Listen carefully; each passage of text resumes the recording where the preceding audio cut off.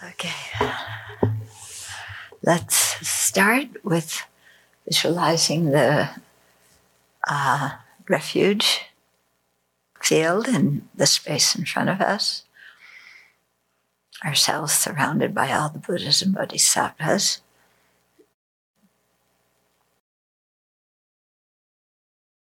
And get in touch with the need you feel inside your own heart for spiritual guidance.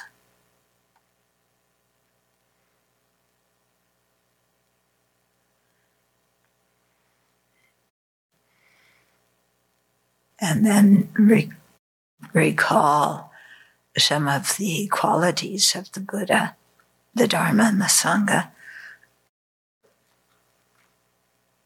and turn to them for refuge.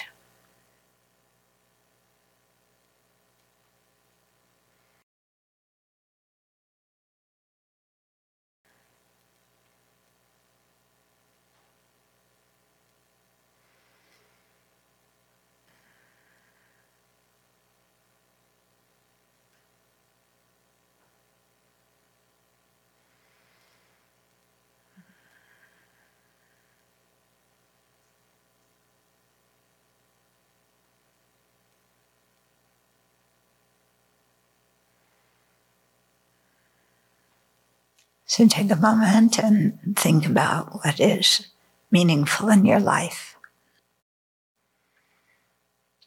Are sense pleasures meaningful?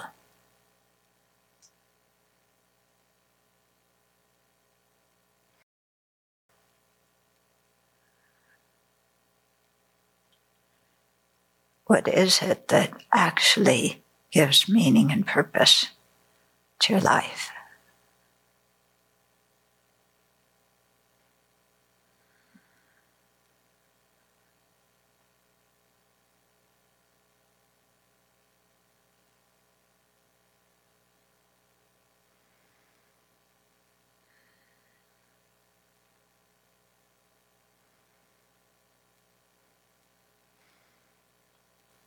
Is it the possibility of attaining nirvana that gives meaning?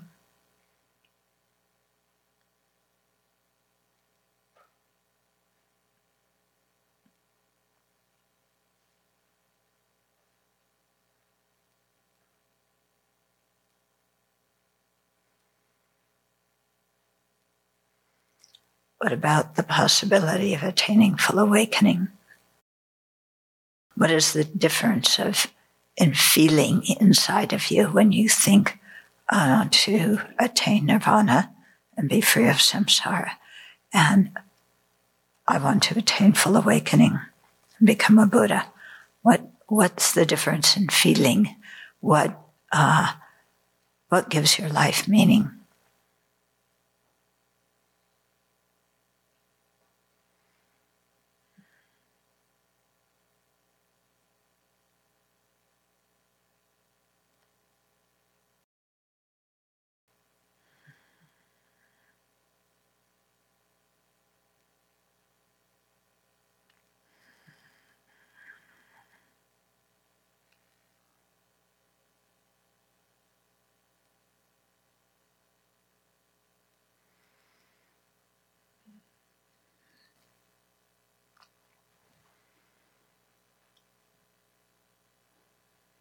And aren't we dependent on other living beings to give our life meaning?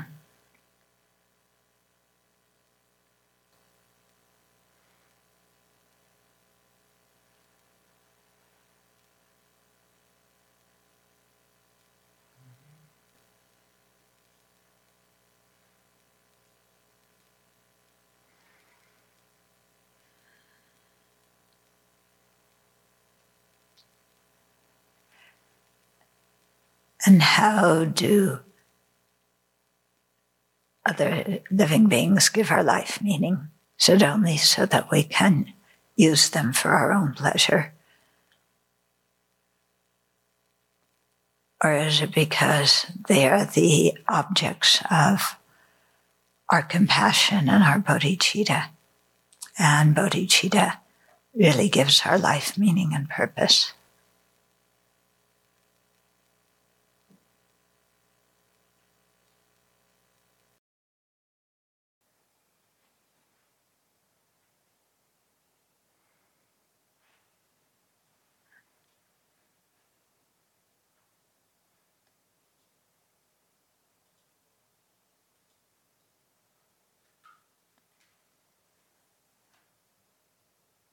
And to generate bodhicitta, we need to hear teachings and study those teachings, put them into practice.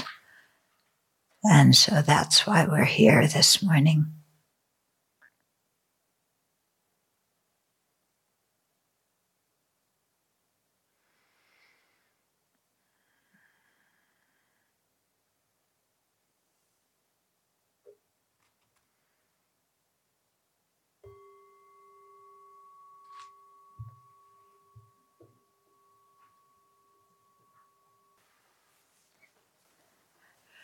So last week I was talking about one letter I received from somebody who wanted some help.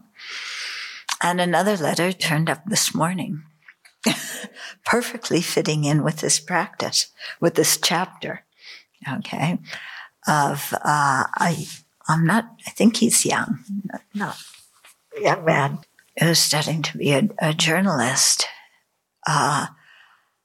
asking, what's the meaning of my life? What's the purpose of my life? Is it just to stay alive? Is that the purpose of my life? Just to stay alive? But if it ends in death at the end, why go through, what's the use of that? Is it just to have pleasure and run around and have as much pleasure as I can as long as I'm alive? But then that too, yeah, okay, you have a lot of pleasure, been there, done that, got the t-shirt. What else is new? That doesn't give any kind of lasting meaning.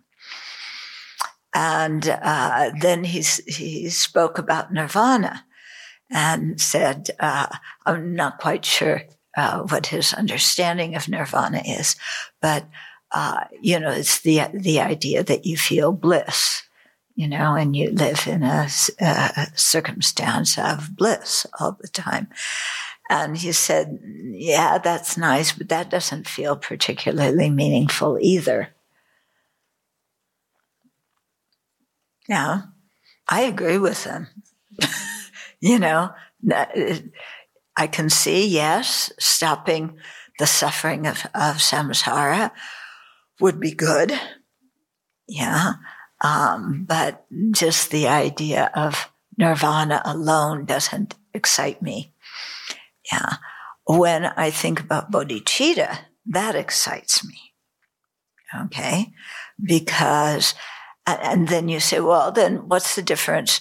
Bodhicitta, you help other people, but I help other people this life too, but that doesn't really fulfill it.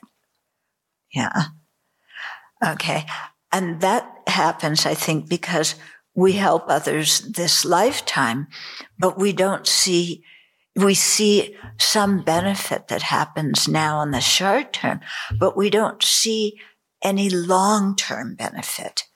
You give somebody food, which they appreciate a lot, and it solves their hunger for a few hours, and then they're hungry again, and they need more. Okay. And here's where, the idea of bodhicitta is, for me, it really grabs me in the sense that it's not, it includes giving people food and clothing and shelter and medicine and education and support and all of that.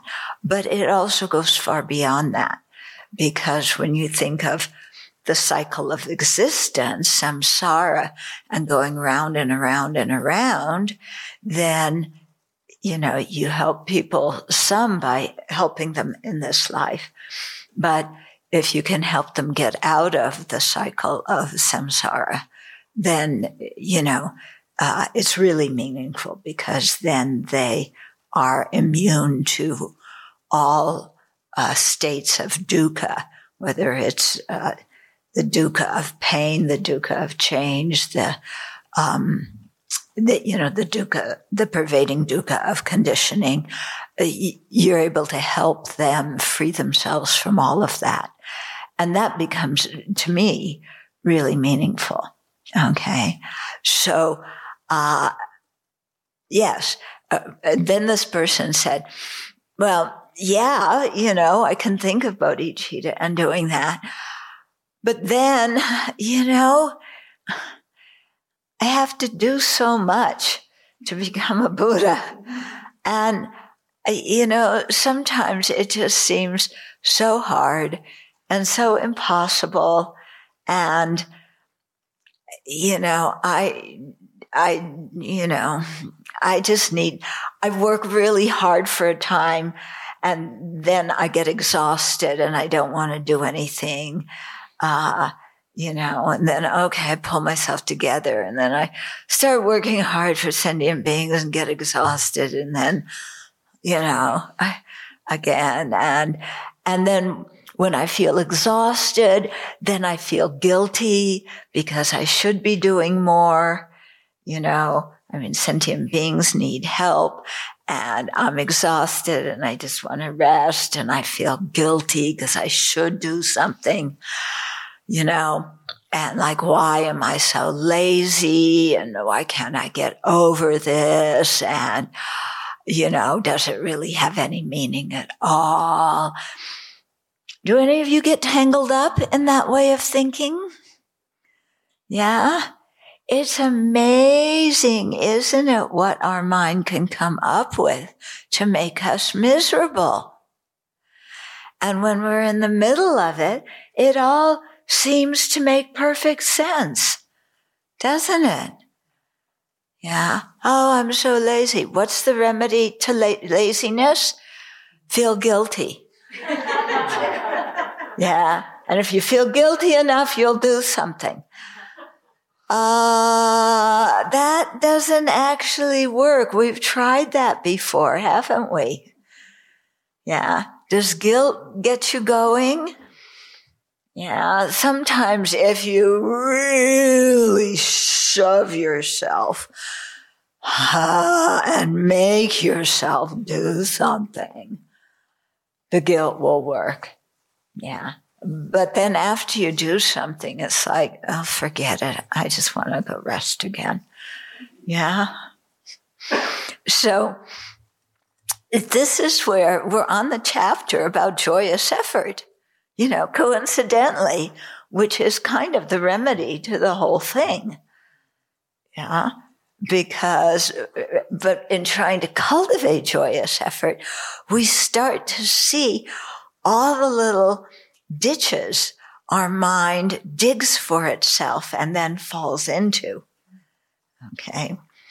One of them being guilt. Yeah. As if guilt is going to help me overcome my laziness. Yeah. The other is just saying, well, it doesn't mean anything anyway, so why try? And that one, when you're in the middle of it, it makes so much sense, doesn't it? Yeah, well, you die in the end, so why exert so much effort? And you help somebody a little bit, but then they just do the same old thing again. Yeah, and it seems when you're in the middle of that everything's useless. Okay. But then remember sometime when in the past, where you lacked confidence or where you lacked an opportunity or when the opportunity was there, but you didn't know how to engage with that opportunity. Yeah.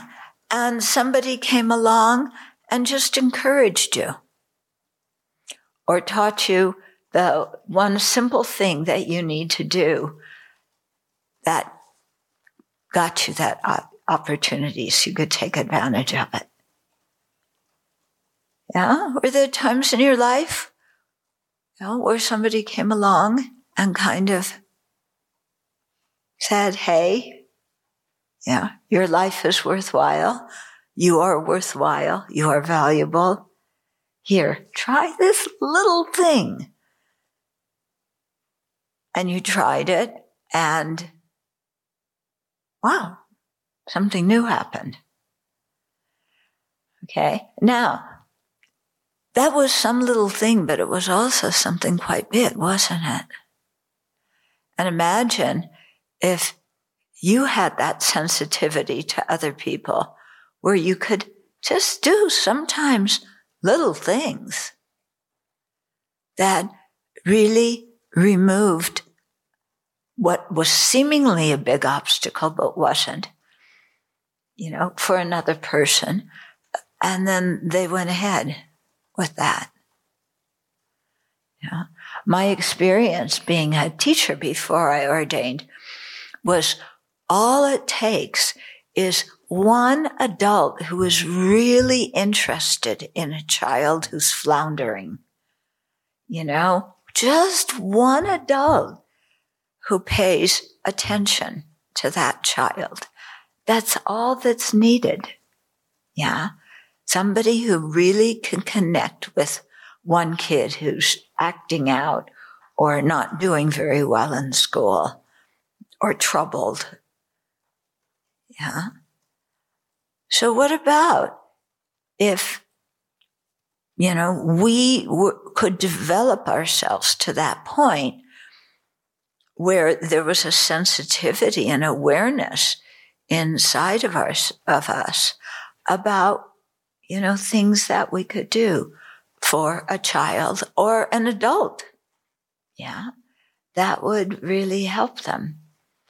And then you see one thing, that person takes that opportunity, which leads to another one, which leads to another one, which leads to another one. In the same way that if somebody doesn't have opportunities, one bad choice leads to the next bad choice, leads to the next bad choice. Okay? And, aiming to become a Buddha, so we have that full sensitivity, yes. So we have the wisdom, we have the compassion, we have the skillful means, we have the power, not just to do little things, but to actually lead somebody on the path to awakening. That's really something big. And becoming a Buddha is something big. But we can also help people right now. Yeah. In whatever big or small way we can. And that gives meaning and purpose to our life.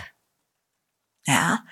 His Holiness Dalai Lama always says that we are social creatures as human beings. We're social creatures. We live together with others of our species. Yeah. We're not like spiders who go into eat everybody. Every spider is in their own corner. Okay. Yeah. We engage with each other. And so having the ability to engage in a way where we can see that it alleviates suffering and brings joy in other people, that is something meaningful. So we start with the small things we can do now, and then we work up to, as we practice the path, we're able to do more and more and more. And so that feeling of meaning becomes greater and greater. Okay? So it's a thing of noticing our potential and noticing the opportunities we have rather than noticing nothing ever changes in the long term. Yeah. So it's kind of like the glass half empty and the glass half full way of thinking, depending on what you train your mind to look at. Yeah. And can you see potential in other living beings? Often, the people who are more advanced spiritually see potential in us that we can't see in ourselves. And they kind of nudge us along or whack us along depending upon what we need sometimes. But they actually see the potential that we who think we know ourselves so well can't even see in ourselves, that we're blind to. Yeah. And it can help to have another person point that out, point that potential out, and give us a nudge. Mm-hmm. Okay, so let's get back to what interferes with having that joyous effort. Yeah, the first one was laziness, just wanting to laze around. We talked a long time about that one, okay, and how thinking that our life is slipping away all the time. And we actually have a very precious life, not just being any old human being, but having a precious human life where we have access to the Dharma, interest in the Dharma, good circumstances to practice, everything that's needed. Yeah. And remembering that will get us off the couch. Yeah, for all the couch potatoes. It gets us off the couch and doing something, you know. And then the second one is being the busiest of the busy, doing meaningless activities. So we spent, I think, 3 weeks on that, going through all the different kinds of ways in which we keep ourselves busy doing things that are useless. And it's not just keeping ourselves busy physically doing useless things. It's how we use our mind. Yeah. So spinning around with, sentient beings are hopeless and I'm also hopeless. And in the end, we all die. So it doesn't mean anything. And, I'd rather just get drunk, or smoke some weed or, whatever it is, how that way, that also distracts us, And I thought it was very interesting. One of the people who did retreat with us this winter saw that all her social engagement work, was also a form of distraction from working with her mind and developing her good qualities because she was so busy, pointing out things to other people. So, we always need to check our mind and what our motivation is. Then, okay, so that was verse 15. I'll read it again to rub it in a little bit more. Having rejected the supreme joy of the sacred Dharma, which is a boundless source of delight, why am I distracted by the causes for pain? Why do I enjoy frivolous amusements and the like? Okay. So why is Dharma the cause of delight? It's not just because we're looking for the bliss of nirvana. It's not just our own bliss. It's a cause of delight, because we can free not only ourselves, but really help other living beings be free from samsara as well. Okay.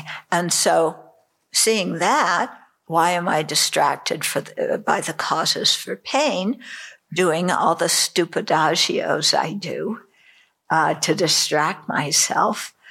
And why do I enjoy frivolous amusements and the like?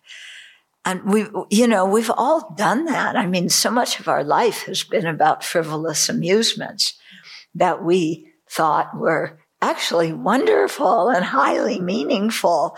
And, wasn't that a great time we had? And look at this wonderful person I met who thinks I'm wonderful. And look at the money I got and how I could get more things with it. And look at, now finally my parents approve of me. I've got a corner office and, all of that kind of stuff. Which in the end really doesn't solve the problem, does it? Yeah. And it just, we get stuck in a lot of negative actions in that way. Okay. So, how do we get over that? We look and see what is really meaningful in our life. Yeah. And I have to say, when looking for the meaning in life, we start with, there's a creator, and the creator created me for a purpose. So I've got to figure out what the purpose the creator God had for me. And that is what gives me purpose and meaning in my life. Okay. So if you are a follower of a theistic religion, that argument works for you. Okay. For Buddhists, it doesn't work because we don't believe that there's a creator, and we don't believe that that somebody somewhere created lesson plans for us so that we can learn all these lessons, and that there's an ultimate kind of state that where you've pleased God enough to earn your way into heaven, and so God set the bar, and you met the bar, you passed. Okay. So Buddhists don't look at life that way. Yeah. It's not that somebody else, some external creator gives life to our life, meaning to our life. Yeah. It's us by seeing what we can do with our precious human life.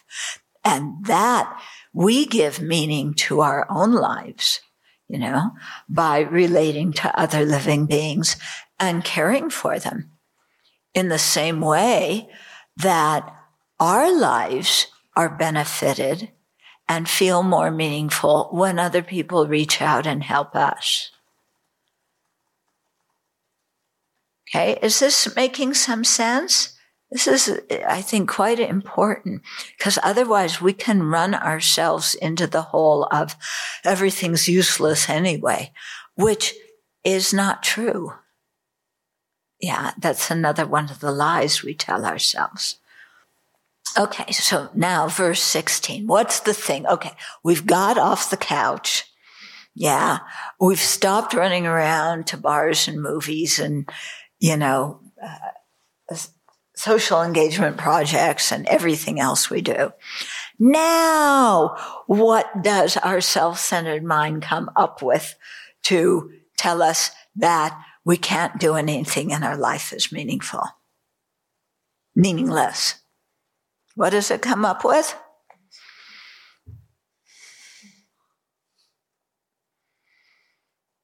I can't do it. It's just too hard. The goal of becoming a Buddha is too high. It's too high. Who in their right mind can become a Buddha? Okay, Shakyamuni did it, but he's the only one. I can't do that. Goal's too high. And the path is too hard. You read about all these things that the bodhisattvas do. Oh my God, I can't do that. What am I supposed to do? Go look for the nearest mountain lion and, or cougar, mountain lion, same thing. Look for the nearest one and offer my body, and that's the way I practice the path. Yeah, I don't really feel like offering my body to some cougar at this point. Yeah, it'll hurt too much. And then doing stuff around the Abbey, that doesn't do much either. How does, serving the Sangha and serving the lay followers teaching everybody and doing stuff. It doesn't, how's that going to wind up in anything good? Yeah, I can crack a joke in the middle of teachings and people laugh. Yeah, big deal. But, you teach them and then they're like puppies, You give them a bath and they go out and roll in mud again. Yeah. So how am I going to benefit all these beings?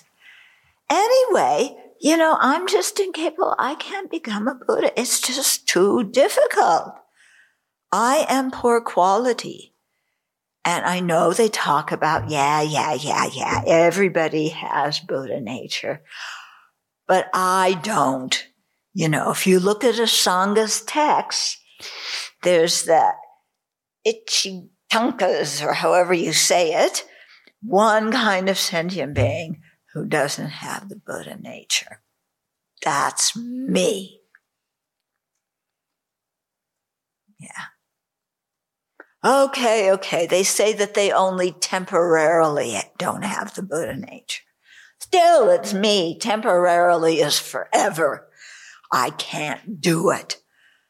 Yeah, they handed out Buddha nature and I didn't get any.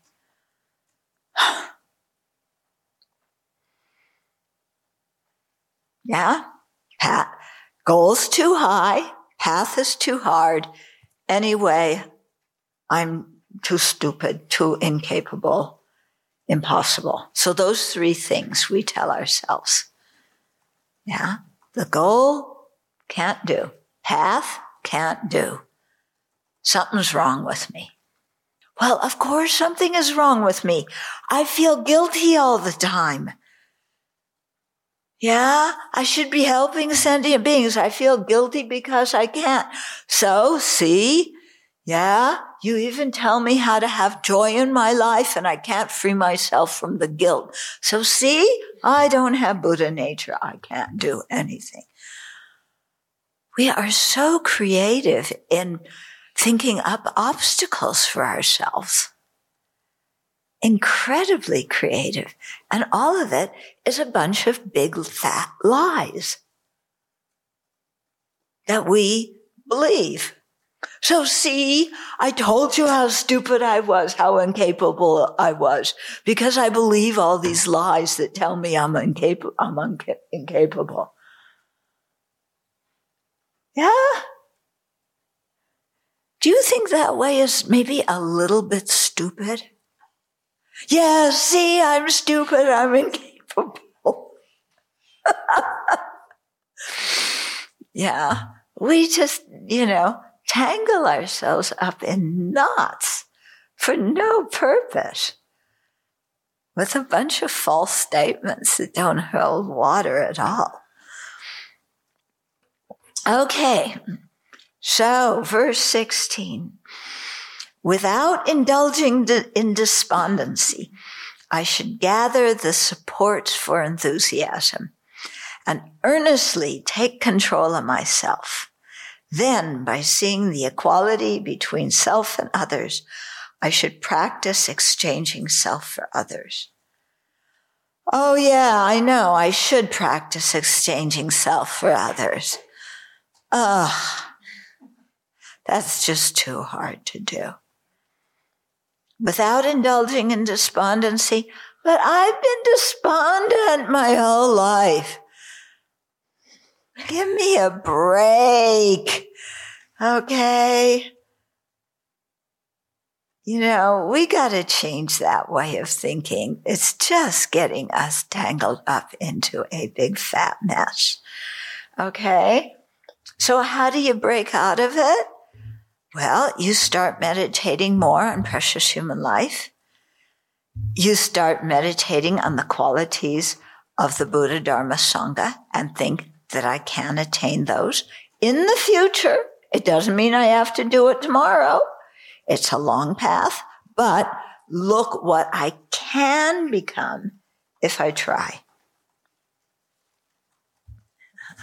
Okay. And then it says, and earnestly take control of myself. It's not like, okay, come on, Chudran, go sit down on that cushion. No, It's, why do so many of the Lamrim topics start with the benefits of this? Okay? Yeah. This text, what was the first chapter about? The benefits of bodhicitta. Okay? Then we have the benefits of relating to a spiritual mentor, the benefits of meditating on a precious human life, the benefits of remembering impermanence, the benefits of, everything. They start out talking about the benefits. Okay? So you start off thinking of the benefits, and you let your mind open a little bit to let that in. And then you think, that sounds good. I would like to be able to do that. Okay. And then, to save yourself from all that self-deprecation and despondency, verse 17 says, I should never indulge in despondency by entertaining such thoughts as, how shall I ever awaken?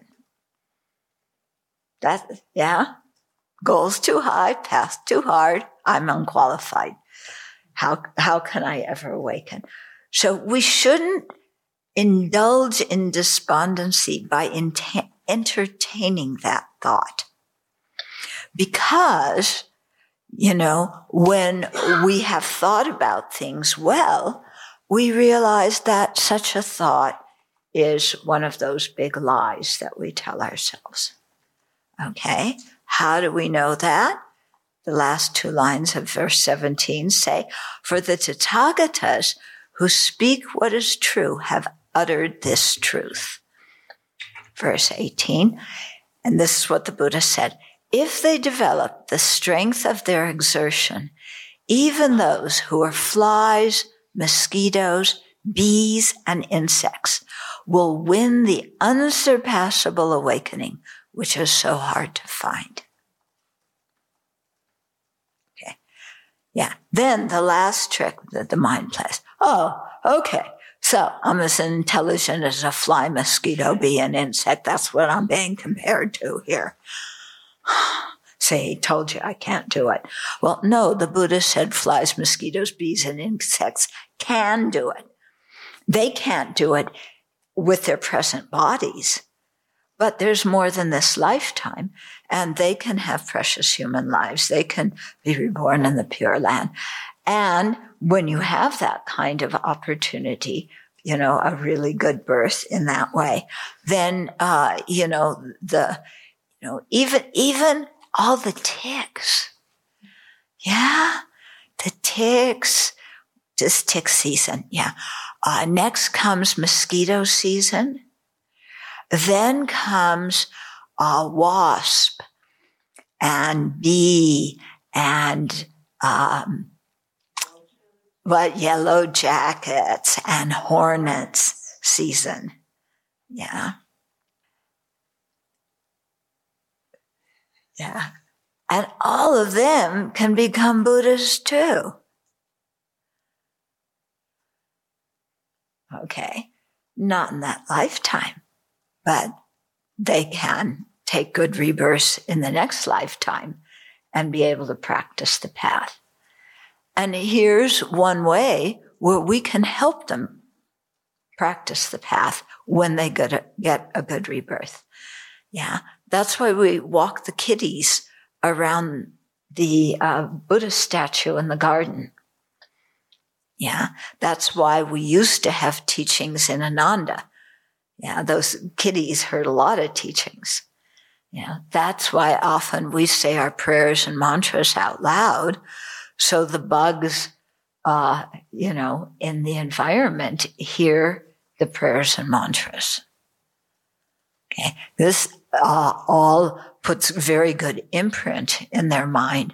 And then when they have like a precious human life, then that imprint can ripen into attraction to the Dharma.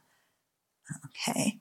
So those are small things we can do that become really, really meaningful for those beings, because when they're born just, as insects, it's difficult to create merit. Yeah. So we can do small things like that actually can have a significant result. Mm-hmm. Yeah. I'm sure you've heard the story about, there was one man who wanted to ordain. I'm not going to tell the whole story with his brother and everything, but anyway, he had a problem learning things. So the Buddha gave him the task of sweeping the courtyard in the monastery. And when he was sweeping, he had to say, eliminate dirt, eliminate stain, eliminate dirt, eliminate stain every time he did this. Yeah. And he really wanted to ordain, but Shariputra and Moggallana couldn't see that he had enough merit to be able to ordain. Okay. And they had, especially Moggallana, had psychic powers who could see, this guy's previous karma. But his psychic powers were not as good as the Buddha's. So when the Buddha came to the monastery, this old man was crying, and the Buddha said, "What's up?" And he said, "They won't let me ordain, and I want to ordain." And the Buddha, with his powers, saw that one time, many eons ago, there was a stupa that had water, a moat around it. And some cow had pooped, and the poop was floating in the water. It had hardened to become dung, I guess. And there was a fly on top of the dung. And as the dung floated around the stupa, here was this fly having contact with a holy object, that he had never had contact with for how many eons. And he goes around the stupa sometimes, and just that contact with the holy object, that was the thing that up the karma thermometer. So he had enough to ordain, and the Buddha ordained him. And then he realized that his saying, eliminate dirt, eliminate stain, was talking about eliminating the afflictive obscurations, eliminating the cognitive obscurations. And he became a Buddha or an Arhat or something, So just, floating around. That wasn't the only karma, but that was a chief thing that, gave him enough merit to ordain. Because just to ordain, you needed an incredible amount of merit. Okay. So we can help other beings in that way. Yeah. And we can, we have so much contact with holy objects all the time. And there's so many small ways that we can create great amounts of merit, especially by generating bodhicitta before we do things, like when we set up the altar in the morning, or take down the altar in the evening, or, serve the Sangha by doing dishes or working outdoors or something like that. Okay. So here is Shantideva. Now, if by this point in the text, I hope everybody here has some faith that in Shantideva, that having studied what he's taught us so far, this guy knows what he's talking about. Yeah. Do you have that kind of trust in him? Yeah. Do you have some trust in what the Buddha said? Because how did Shantideva get his knowledge? Through the Buddha. Okay. So Shantideva says, you should never indulge in despondency by entertaining such thoughts as, how shall I ever awaken? Then if you trust him, shouldn't you kind of listen to what he's saying and say, well, no, I shouldn't entertain those thoughts. Yeah. And then if the Buddha said, and you have faith in the Buddha, if they develop the strength of their exertion, even those who are flies, mosquitoes, bees, and insects, even hornets. Yeah, hornets they're really bad, especially the murder hornets. Yeah. All of those beings can become Buddhas. Putin can become a Buddha. Yeah. He has a lot of karma to purify, but he also has that potential. And that potential never leaves us. Okay. And you'll see why as we continue in samsara, nirvana, and Buddha nature. Okay. So if we believe what the Buddha says, then we should take these quotations seriously and think about them. Yeah. Not just dismiss them of, oh, well, the Buddha just said that, or, oh, so I'm like a fly. That's not how the Buddha meant us to take this. Okay, so 19. It will be so if I do not forsake the Bodhisattva's way of life. Yeah, so I can have confidence in full awakening, which really brings about the utmost meaning in my life, if I don't forsake the Bodhisattva's way of life.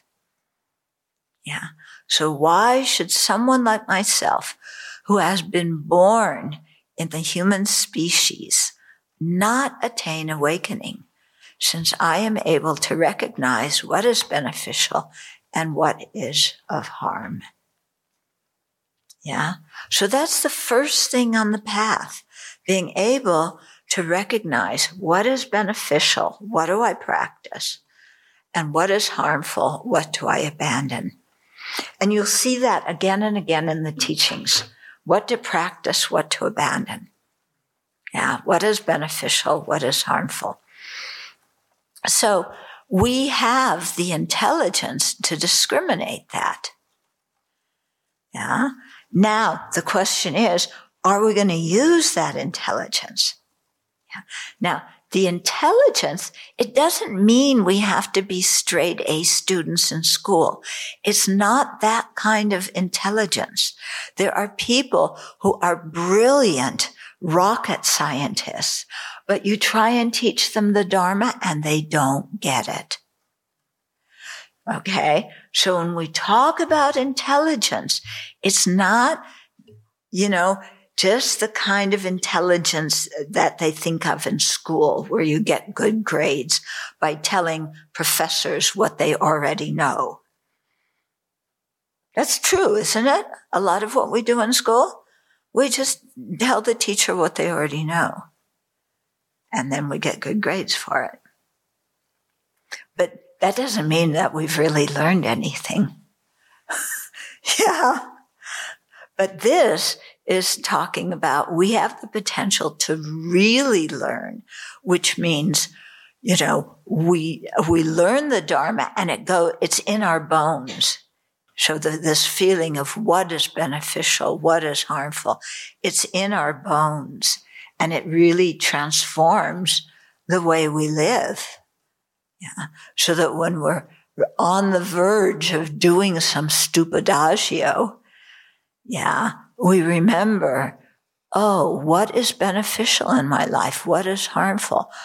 What I'm about to do is not beneficial. It's going to lead me down that slippery slope where I don't want to go. Yeah. If I do something else, that is beneficial. So I'm a human being with a choice. I can make that choice to do that. Yeah. So, when we study the precious human life, one of the factors is having that kind of first interest to learn the Dharma. And second, ability to really think about, what to practice, what to abandon, to think about causality. Okay? And this leads us into understanding karma and the effects of karma. It also leads us to understanding dependent arising, which leads us to understanding emptiness, which leads to eradicating the defilements from the mind. Okay, but that understanding of karma that comes earlier is so important, because the more we understand karma, the more we can look and make really good decisions in our life. And we can see, I don't know about you, but I can see before I became a Buddhist, okay, I had some ethical conduct my parents brought me up with, which was good. But I cheated. And I said, yes, that is ethical, but, now I'm a grown up. I want to try not following what my parents said and see what happens. Yeah, I want my freedom. I want to see what happens if I do the opposite here. Okay? And then you find out. And, some people's lives turn into one bad decision after the next bad decision. Yeah. And they don't have opportunities in the environment around them to learn how to make good decisions. They don't have the support from people who are practicing ethical conduct to help support them when they're right on the border of, should I do this or should I abstain? So we have that fortune, and, let's appreciate it. Let's use it. Yeah. And it's hard sometimes. You really want that 14th dish of ice cream. You really want it. 13 things of ice cream was not enough. You want that 14th. And it's there, and you can get it, and it's mint chocolate chip. And then something comes in your mind that says, well, the first one didn't satisfy you. The second one didn't satisfy. The third one, all the way up to the 13th, why do I think getting one more scoop of ice cream is really going to satisfy me? Especially now, since I have a stomach ache from eating too much ice cream. Yeah? So yes, it looks good, but, let's give the ice cream to somebody else. I'm passing today. Okay? So learning to abstain from something that looks like really good now to attain something that is really even better later on. So psychologists have done a lot of testing about this. The people who go for the short-term pleasure versus the people who are willing to abstain from the short-term pleasure to get something more, later on. And those people who can abstain from the short-term pleasure tend to do better over time. Yeah. Because that's how we develop when it's talking about control over ourselves. It's not like, I gotta abstain. I want that ice cream so bad. It's a wisdom mind. Yeah, it's a wisdom mind that says, I want to be happy. What actually is going to bring that happiness? Yeah. and then making a wise decision based on that. Okay, so since I am able to recognize what is beneficial and what is of harm, it's an important kind of intelligence to have. Then, verse 20, self-centered thought comes up with another thing, yes, but, it frightens me to think that I may have to give away my arms and legs, to that cougar, and that there were two cougars. And what are they going to do? Divide me equally in half? Huh? Do I have to go out to the forest at nighttime and lay down, wait for a cougar to come along? And that's how I create merit? No. Okay. So you see, self-centered thought, it's really foolish. So the response to that, yes, but, is, without discriminating between what is heavy and what is light, I am reduced to fear through confusion. Okay, so why am I afraid? Because I'm confused. Why am I confused?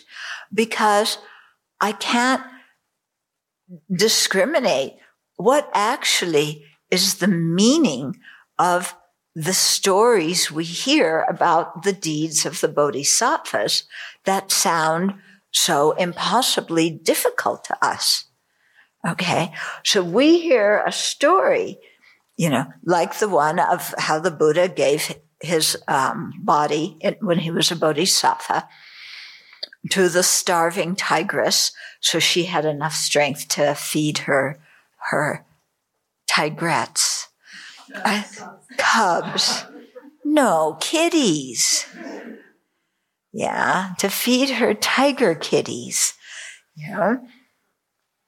So the Buddha, as a bodhisattva, when he was a bodhisattva, gave his body for that. So then we think, okay, well, no tigers here, got to find the cougar, and I better do just what the Buddha did. Okay, so that's showing the lack of discriminating between what is heavy and what is light. Okay? That is not or not even heavy and light. What is productive and what is not productive? What is useful and what is not useful? Because if you've studied the Dharma, and this is, one of the benefits of studying, you see that there are, for the bodhisattva precepts, that we're not allowed to give up our body unless we are capable of controlling what our rebirth is going to be, or unless we just have so much compassion that we just can't not do it. But, the motivation has to be compassion, and we have to have the skill in ensuring that we have a good rebirth. Otherwise, if we give away our body and, out of some kind of emotional thing of, yes, I'm going to sacrifice everything, but we haven't done enough purification, we don't have control of our mind. And so as, the cougar is, coming to prepare you for dinner, you get angry and upset and fearful, and you go, what have I done? Then, you're going to wind up falling to a lower rebirth. Yeah. So if we don't have a steady compassion, if we don't have the ability to direct our mind at the time of death, then sacrificing our precious human life, isn't worth it, because it's so difficult to get this kind of opportunity. Yeah. So we shouldn't get these strange ideas, which people often get at the beginning of Dharma practice, of, I'm going to be the ultimate ascetic. and I'm sleeping on the cold brick floor, and I'm going to be like the Buddha and eat 1 grain of rice a day. Yeah. And then, but if I only eat 1 grain of rice, the cougar is going to go hungry. Yeah. Oh, okay. I'll eat 2 grains of rice, and then I'll feed my body to the cougar, and then I'll be Buddha, And we have these kind of ideas. Yeah. And so we misinterpret the stories that we hear. And the stories we hear about what the great bodhisattvas are able to do is totally amazing. But what we do is think, I should be able to do that tomorrow. Instead of thinking, I need to create the causes and conditions to be able to do that in the future. And creating the causes and conditions now is worthwhile because it will lead me to have that ability in the future. So it's kind of like, remember when you were a little kid and there were certain things that really interested you, okay? And, what's an example, something you wanted to learn or be when you were a kid? Save endangered species in Africa. What? Save endangered species in Africa. Okay, so you wanted to save all the endangered species in Africa. Okay, and you were 4 years old. Okay, and I want to save all the endangered species in Africa. So what do I have to do? Go to Africa. Yeah, so Mom and Dad, buy me a ticket to Africa. Don't come with me because I know you're going to be overprotective. I'm going to go to Africa and live in the not the plains, the Savannah? What? Savannas. Yeah, the savannas. I'm going to live in the savannas, and I'm going to work with the government, and we are making it so there are no poachers anymore. And so that all the lions become vegetarian. They're not going to kill other endangered species. Okay. And, we'll just change everybody's diet so there isn't the food chain, and we'll get rid of all the poachers. They can eat ice cream, and we're going to change the corrupt government. And we're 4 years old and we're going to go do it all. And we're leaving tomorrow. Okay. Yeah. Now, if that were your child, who thought like that, what would you say to your child? Yes, that's wonderful that you want to do that. It's wonderful. It's so beneficial. All the endangered species will really appreciate it. But to be able to do that, you have to learn some other things first. Okay. So that's why you're going to go to kindergarten and learn ABC. Yeah. And you're going to learn how to do addition and subtraction so that you can, manage all of those, charts, not charts, Excel sheets. What? Excel sheets. Excel sheets. Manage. She's going to come with you and make them. Yeah. Okay. All the spreadsheets with all the numbers of, which endangered species have how many things and what they need to eat every single day so that they can be here. And, you need to learn some things about statistics, but to learn statistics, you have to learn addition and subtraction. And to write reports for the government, you need to learn ABC. And to learn how to skillfully present things to the people in the government, you need to learn how to work with other people. So what you want to do is fantastic. And let's get you going on creating the causes so you can do that. Then your kid goes, that sounds good. Yeah.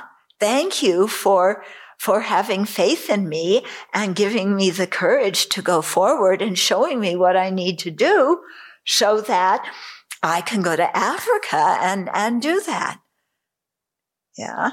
So we need to be that same way with ourselves in terms of our practice. Yeah. And see, oh yeah, okay, before I can stay in samadhi for a day and night, focused on the emptiness of inherent existence, I have to meditate on precious human life. I have to learn about karma. There's a lot of things I have to learn. Then there's things I have to put those into practice in my lifetime. Yeah. And I got to purify all the times when I blew it. And I've got to, do a merit making practice. But all of those things are helping to create the causes and conditions so that I can become a Buddha. Nobody's expecting me to be a Buddha by tomorrow, and nobody's expecting me to go give my body to some cougar tomorrow or tonight even, So, but if I practice slowly, and learn these things, then I can do it. Okay. So we have to have that long-term vision. Okay.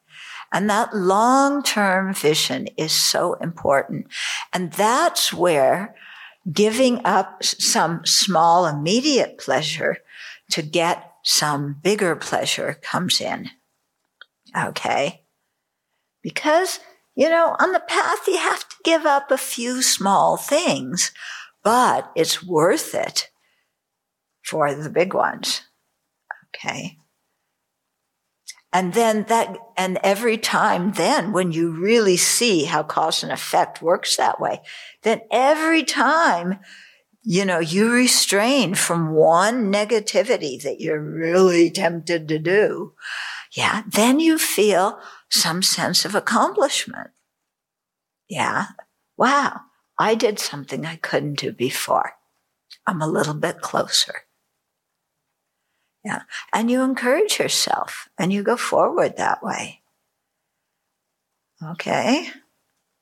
So instead of reducing myself to fear because I've misunderstood and I don't understand what I've misunderstood is what I need to practice now and what I need to practice later, and I've confused those, then, I think it's all hopeless. But it's not. It's not. If the Buddha were once like us, confused, doing tons of stupid agios, and he managed to become a Buddha, then we can too. The Buddha, hasn't been a Buddha since beginningless time. He was once a sentient being like us. Okay. In fact, we probably hung out with the previous continuity of the Buddha because, they say we've known everybody, all the sentient beings in a previous life. So, maybe the Buddha was your pal when he was a sentient being and we were too, and we were buddies, and we used to go hunting. Yeah. Or we used to go fishing, or we used to go to the bar and get roariously drunk. Yeah. But what happened after that? Well, the Buddha started practicing the path, and I kept going hunting and fishing and getting drunk and, learning how to ride on a sailboat and, all sorts of other things. And the Buddha practiced the path and got enlightened. So that's the difference. So, let's do something this life. Verse 21, for over countless myriads of eons, I have been cut, stabbed, burned, and flayed alive innumerable times, and I have not awakened. Okay? So if you accept multiple lifetimes, yep, That's all happened to us before. So we've sacrificed our bodies, not just to cougars, but, we've fought in wars. We've been criminals, so we've been cut, stabbed, burned, flayed alive.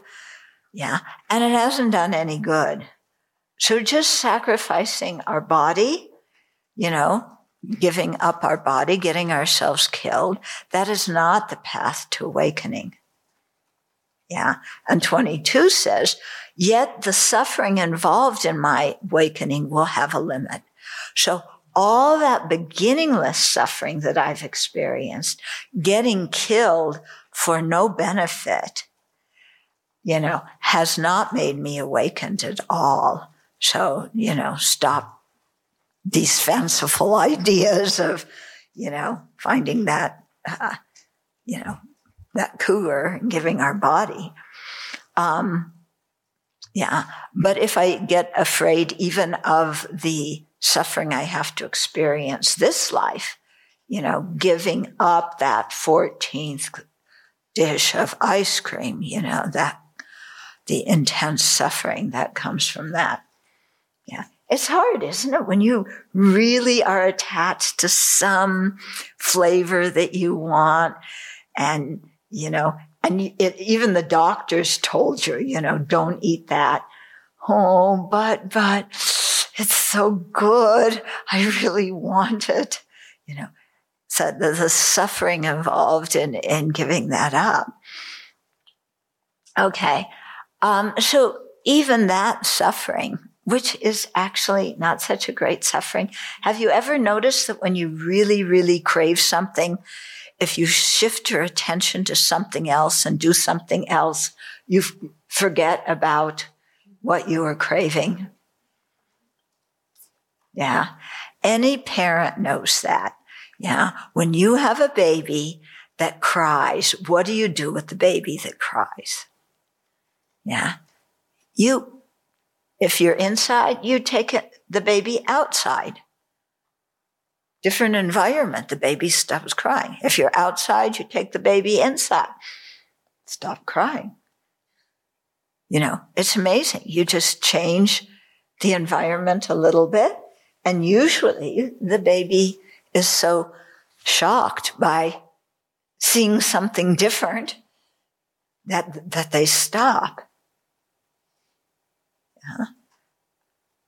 Have you ever, it doesn't always work. Sometimes you're in a grocery store and the person ahead of you in line has a baby that's very peaceful, and then they see you and they go, ah! So sometimes it works that way. But sometimes, the baby's crying and you go up and you start doing something, and the baby stops. Change the environment just a little bit. And so that works for us too. I don't know about you, but, I just do something else and take my mind off of obsessing what I want. Yeah. And it usually works. And then afterwards, it's like, I don't really feel like doing that anyway. Okay. So the suffering involved in awakening, the suffering of not following all of our attachment and craving, the suffering of not telling someone off when you're really mad at them, the suffering of restraining our anger when we really want to get even with somebody who harmed us. Okay. All of that kind of suffering has a limit. Okay.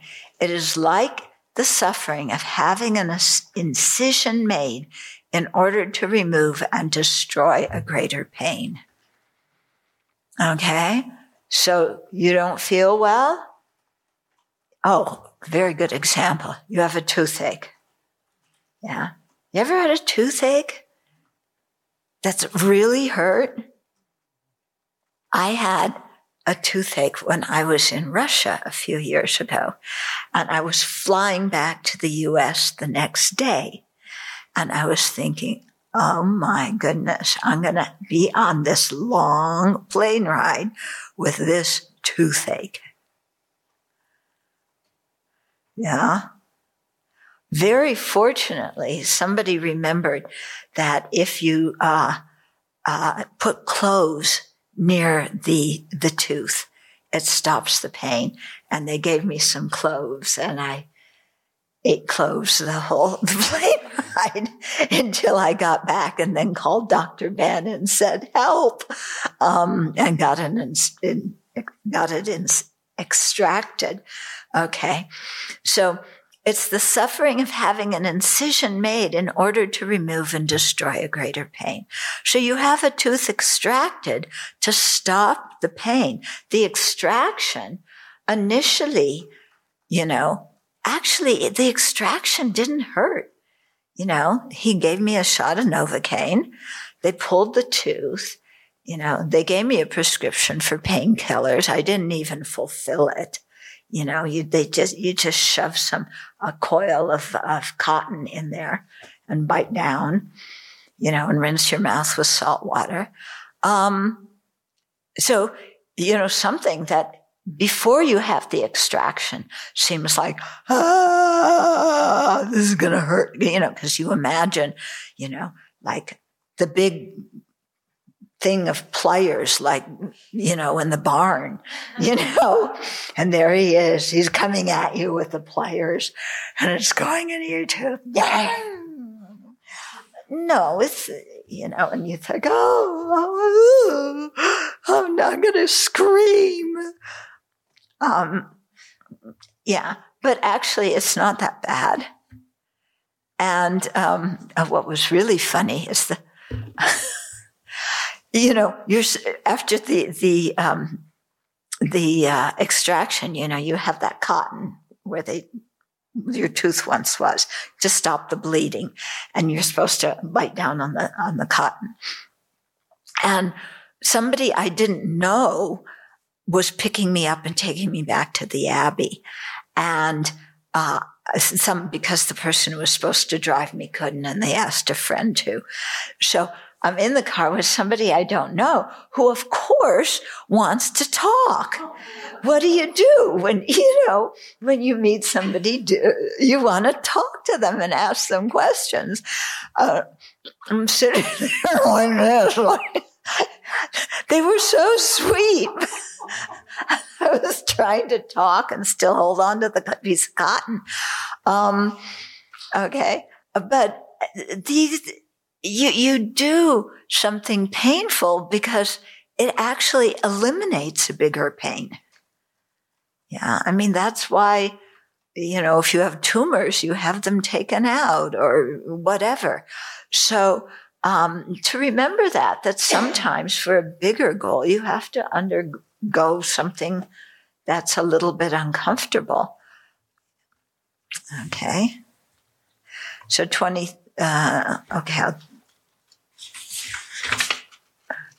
okay, let's stop here. You may have some questions or comments. Just a comment. Well, I think that our culture and our world, and I think that's why it's so helpful to be at the Abbey, is so dictated by the fact that you can get just about anything you want in a very, very short time. Mm-hmm. So it's hard not to transfer all of that quick expectation, quick fix into a process that takes a whole lot longer than you can imagine. Yeah. So I find that in the beginning, even now sometimes when I'm getting into some of the bigger, heavier, the pains that are long-term misery that I make for myself, I just want it to be over. Why? I just want to hit some button. I want to just alleviate it because it's been going on for so long. I know the drill. It's always painful, but it's going to take time. But that culture of, hit a button and it's over. It colors my framework a lot. Yeah. Yeah.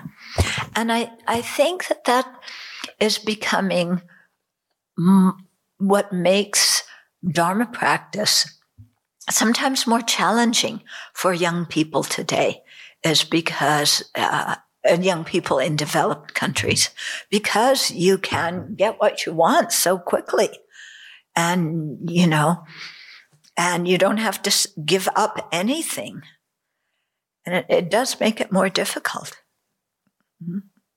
But life always presents enough challenges so that at some point we learn that we have to deal with them. Or we don't learn and we're miserable our whole lifetime. You had a question? Just more a comment about discouragement, kind of similar to what Venerable Semke was said. It was liberating to discover when I first learned about joyous effort that discouragement is a mental habit. And to begin to see, I grew up with a mother who took Valium, let's take a Valium and go to bed while we deal with, things will be better when I come back, Mm-hmm. So it's like, and we have this in our society. Let's go out and have a drink. Let's go out and let's go get stoned. Let's go do something to erase the pain and not ever even actually analyze whether there's actually pain. Mm-hmm. It's just a mental habit then of, I want to hang up because it looks too hard, or it looks a little scary, or it looks a little something. And so to be able to see, this is just a habit of mind. It keeps coming. But at this point, you can recognize it's just a habit. Yeah, we shouldn't dismiss it as just a habit. That's true. It's a very ingrown, wrong idea. Yeah, very definitely. But my point, though, is that it's in my mind. Mm-hmm. It's way my mind is going. Yes. That's what I mean. It's just a habit. I don't have to let my mind go there. I can also look at an alternative to how to be with this. Mm-hmm. That's hugely liberated. Mm-hmm. Yeah. Yeah. Yeah. No, I said that because sometimes I hear people say, oh, it's just a habit, as if, well, yeah, I should be able to get rid of it in a couple of days. No, these things are quite deeply rooted. And it's going to take time and consistent effort. Yeah. But it's possible to do. And when you think of the long-term results of not doing it and the benefits of doing it, then,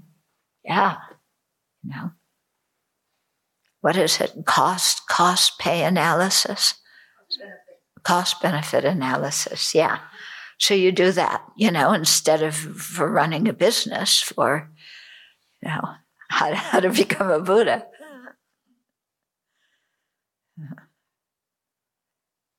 Other questions, comments? Okay. So encouraging ourselves is it's a skill that we can develop. Yeah. And so we should actually practice developing that skill, encouraging ourselves. And we should practice that skill, encouraging others as well. Yeah. And pointing out things that people do well. Because when we point out what they do well, they feel encouraged. And we feel happy. Yeah. Oh, actually, I did this thing yesterday. It was like a Q&A session with other monastics. Did anybody here watch it? I watched bits and pieces of it. Okay. So they asked really, really good questions. Really good questions. So one of the questions was, when you live in a community and some people like to meditate, and some people like to study, and some people want to do social engaged work, and some people, want to do all these other kinds of things. How do you create harmony in the community when people want to do all these different, some people like rituals and some people can't stand them, and how do you create harmony? Yeah. I answered with one word. Yes, great question. A few times I answered with one word. I said, you rejoice. Yeah? You see other people doing virtuous practices that may not be your cup of tea, but you rejoice. And then you feel happy, they feel encouraged. You create a lot of money, a lot of merit.